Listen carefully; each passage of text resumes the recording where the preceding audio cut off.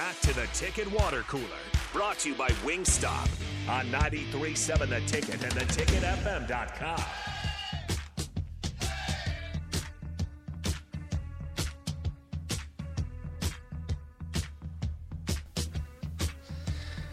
Well, the bye week was just this past weekend, and I decided to put my scouting hat on, go right down to Lawrence, Kansas, and watch Kansas ultimately beat Duke, even though I was in a Duke jersey. Yeah, I saw that. Why? Well, my friend's a Duke basketball fan. He thinks that he can be. First, I want to know this from the text line. You guys let me know. Obviously, I'm a huge Husker basketball fan. I'm just Husker sports altogether. Mm-hmm. He thinks that it's okay since Husker basketball has been so bad and never, there's nobody like cheering. Can't really cheer for Husker basketball in the postseason. They're not in the postseason. That is true. So he picked Duke. Duke's his team, and he's stuck along with them. So instead of a J-sker, he's a Husker Devil or whatever you want to call it. Husker Devil. A Blue-sker. Blue-sker? Devil. A blue Husker? Yeah. That could still be considered a J-sker. Yeah, it's still blue. I think he's got to be a Husker Devil. Yeah, probably. But in any case, you've weird. seen it over, especially even if you grew up here. If college basketball fans around here aren't necessarily, they're Kansas fans. They're Kansas fans more than anything. Oh yeah, there's a lot of Kansas basketball, Nebraska football fans. Yeah, which again could also be a J-sker. Just so he thinks that's okay. That's a different argument. But I didn't have like a Kansas shirt to bring. And it wasn't going to like destroy me if Kansas lost, You were going to be broken. I just like college football. I wanted to go watch some college football, and that was a close place that I could go. And so he had some Duke jerseys, so I thought, okay, we can either wear just like neutral colors and just kind of. Were you wearing a Duke jersey and cheering for Kansas, or were you cheering for Duke? I was cheering for Kansas. That's weird. People must have been looking at you so weird. It was kind of odd, but he had the Shane Battier jersey, and he gave me the J.J. Redick jersey. So I thought, you know what, we look kind of cool like that, so we'll do that. We had some trash talk to us. My review of Memorial Stadium, David Booth Memorial Stadium in Lawrence, by the way, it's really weird because if you can only go vertical once you get through you can only go up and down the stairs. There's no walkway around the stadium. So if you're in one section, you got to go back under the stadium and find the section. Go find the section. I hated that. That's weird. The other thing is they sold beer, and the beer lines. So this is the future of Nebraska football. If you allow beer here, please make the beer lines a separate line from the rest of concessions. Because were they the same line? They were the same line, and there was thousands of lines almost it seemed like, but there were so many lines, they were forever. You would miss a quarter if you went and stood in line to get a hot dog, a beer, whatever you wanted, and we did. It was awful. So altogether, not very well. I don't think they ever expected that many people. They don't have sellouts. It was a sellout. There's 47,000 people there. So part of it is, yes, the building doesn't usually get that I don't crowded. think they were expecting that. Most Kansas games, you just walk, sit wherever you want to, and go grab a beer if you want to. Go walk down, grab a beer, come back, and miss a play. But when that place is packed, that is not a very functional place. Yeah, that makes sense. The other thing that I came out of that game, and I know Lance Leipold's got plenty of success outside of just Kansas, but if we're honest, the Nebraska consideration is because of what he's doing at Kansas right now. And it was a spectacular game, a lot of fun, but I don't know if I believe where Kansas would be without Jalen Daniels. I mean, that guy's incredible. If you have not watched him or watched the highlights of him, he is really good. He leads the team in rushing and passing. Dude, he is good. So you might be back to that sort of thing. I've never thing. heard of Jalen Daniels until I watched that game, and I was like, who is this guy?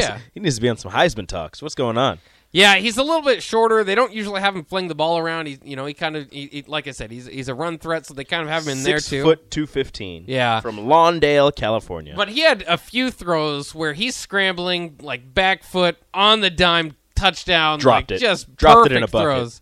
And that's what I'm a little bit hesitant with him is that I don't know.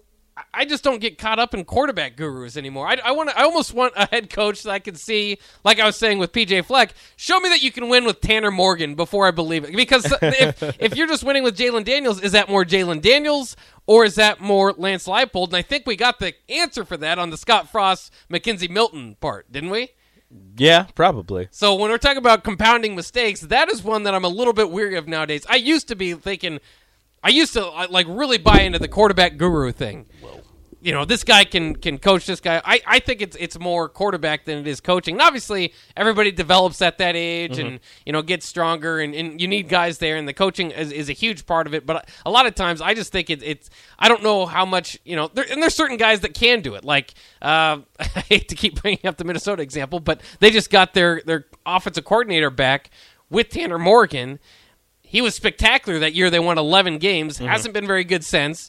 They bring him back, the offensive coordinator, and he's right back on track. He's doing well again. Some people just work well with other. I mean, you could kind of bring this into, if we want to go to a professional route, Josh McDaniels.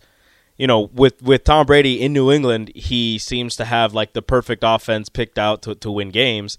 And the last two times, currently, so the last time and currently, he's been a head coach somewhere else with a different quarterback.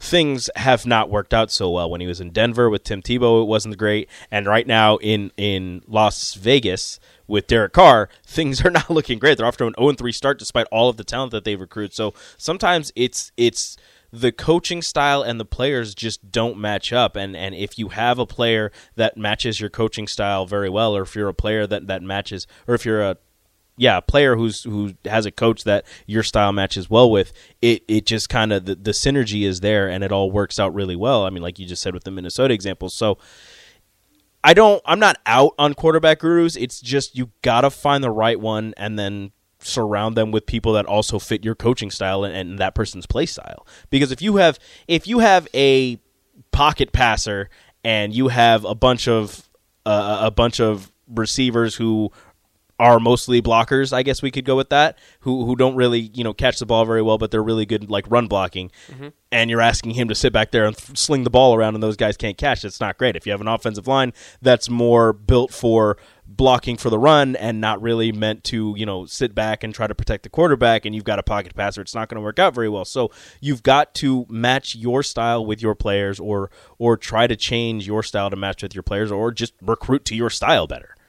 I mean, that's just kind of, it seems simple, right? Yeah, it does. But you have to remember, and I think we forget this sometimes in sports, the other team is trying to do the same thing. I know. The simplicity of it is, goes across the I mean, everybody's trying to get better. Everybody's trying to fit match their styles and all that stuff. But look, that they're trying to do that. And if you're not doing that, or for some reason you're just failing at doing that, you're going to see the results. Yeah, and we certainly have with Nebraska. I got a few stats here. We'll give out our game balls. I got like 10 game balls to give out from the weekend of college football, and Adrian is going to get one. So yeah, he is. Everybody out there. But first, let's go through some stats that I think are kind of interesting. Anthony Grant, of course, came into this weekend, I think, third in the nation in rushing. Obviously didn't play, so everybody's caught up with the 4 games. Now 10th in the nation. 5th in the Big Ten. There are 5 of the top 10 leading rushers are in the Big Ten. Anthony Grant now number 10, and obviously doing so without the best of offensive lines, or the most stable of offensive lines. Doing a lot on his own. Yeah. Doing a lot of dancing in the backfield before falling forward and gaining some yardage. So he is definitely, one bright spot from this 1-3 start for Nebraska. How about this? Luke McCaffrey has as many receiving yards as Trey Palmer, who's leading Nebraska. It's like 353 or something like that. That's interesting. It is kind of surprising. He's a great athlete. Yeah. I'm just going to leave it. You keep talking. That's all I'm going to go with. He's a great athlete. How about this? Michael Penix Jr. leads the nation in passing yards. Yeah, he does. Your preseason 2021 Big Ten Player of the Year is now actually doing well with Washington. Might have a little bit more to do with Kalen DeBoer, who got hired out there, the former Fresno State coach. Washington's undefeated. But Michael Penix Jr. is lighting it up. How about this for another Nebraska stat? Luke Reimer, second in the Big Ten now with 39 tackles. That ranks top 20 nationally. Wow. Which is kind of surprising. On a bye week. Yeah. Well, but it's like, we did this the other day. It's like, who's the best defensive player so far? And, neither of us mentioned Reimer because he just doesn't seem to be at that level that he was early last season. I think he's still racking up tackles. I believe, or at least this is kind of my belief, is that he last season was making, it was 1-score games, and he was making clutch tackles in clutch situations. Yeah. I mean, they end up losing the game anyways, but he's making tackles. Like against Oklahoma, he stopped. He did have a sack. He had a sack, and he stopped. I don't remember the play exactly. I think it was running back out of the backfield, and he stopped him just short of the first down and forced him into a field goal or a punt or whatever. Like he had those clutch tackles, whereas this year, not much to be celebrated on the field. So and really everybody's focusing on the missed tackles. So despite all of the tackles that he is getting, nobody's focusing on that. They're just focusing on the ones that he misses and that everybody else on the defense misses. So it's the focus has shifted, so it's not really being celebrated how many tackles he's getting. Yeah, and I continue to say this, and I think he's a good example of that. Is defense? It's a lot about who's around you. When they had a really good defense, and you could trust everybody, and you got playmakers here and there. You get a little bit more of a chance to take different gambles, or like you said, it's just the game feels bigger when you're making big plays. Mm-hmm. When you're on a defense that's giving up 500 yards a game. You make a good tackle here and there, but the ultimate storyline isn't you made a good tackle. It's that your defense gave up 40 points a game. You're tackling, and then it could be a thing where you're getting so many tackles because the other team just keeps getting the ball and is on offense so much, or they're having sustained drives of 10+ plays, so you have multiple opportunities to get a tackle, or you're tackling somebody running across your face who's already gained a first down. Like there's a lot of different things going into it, but it is look, he still has a lot of tackles. It's impressive. It's just wishing that those were coming in situations where Nebraska is winning the game, or he's stopping somebody from doing something that will eventually lead to Nebraska winning the game. A few more stats for you. These are all kind of Big Ten West related. Of course, Indiana did lose this weekend, so at least Nebraska is not going to play an undefeated Indiana. It'll be coming off a loss against Cincinnati. Would that have been better? I don't know. Maybe. Do you want them off of a loss and angry that they lost and ruined their undefeated season, or undefeated and riding high that they're undefeated? I don't know. I'd like them to have less momentum. It was kind of like the Oklahoma thing. Did you want them to lose and come in like angry, or did you want them to come in with a high? I mean, it didn't really matter, obviously, but. Yeah, I think maybe that matters for like the first few minutes of the game, and then you're playing football. Yeah. Northwestern now 1-3 after losing to Miami of Ohio. Their other losses are Duke and Southern Illinois, and their only win is, of course, Nebraska. They're still 1-0 in the conference. It could be a situation like they had a couple years ago where they lose every non-conference game, but they go undefeated in the conference and play for the title. It could be. I doubt it. I don't know if I see that. It's not a good sign. I think that year they lost to Duke also. Yeah, I think so. Yeah, actually. Similarities. How about this? Minnesota, after beating down Michigan State, and if you were following that game along, the total yardage in that, it was like 257-1 at one point, like the second quarter. It was like, they were beating them. It was like 310 to 45 at halftime. Yeah. Like, it was not good. Absolutely beating up. So now, Minnesota, who had been saying, well, they just haven't played anybody. Now they played somebody. They're averaging their average score so far. Their offense averages 45.6 points per game. Their defense gives up 6 points per game. So they're beating people 45-6 on average. Yeah, don't like that. Don't like that at all. Strong and well there in Minnesota. They're probably Mohamed Ibrahim. now. Great. Oh, yeah. Again. Great player. And so the question has to be asked. Now you've got Ohio State, Michigan in the top 5. You got Penn State banging on the door to get in the top 10. They're at number 11. Minnesota is now in the top 25. I think they're at 21. Who is the best of the unranked teams in the Big Ten? And it's a difficult question to answer because you got Michigan State, Purdue, and Wisconsin, teams that we thought were good coming in the year, all at 2-2. You've got 3-1 Rutgers, Illinois, Indiana, Maryland, and Iowa. And maybe Iowa's the answer, but they certainly aren't too great on offense. No. And then you have Northwestern, Nebraska at 1-3, who are not the answer. All right. So who is your best Big Ten team outside of the top 25? My best Big Ten team out of the top 25. I mean, I want to say Wisconsin, but they just got boat raced by Ohio State. Yeah. I hate Iowa's offense, and I don't think it's going to win them many games.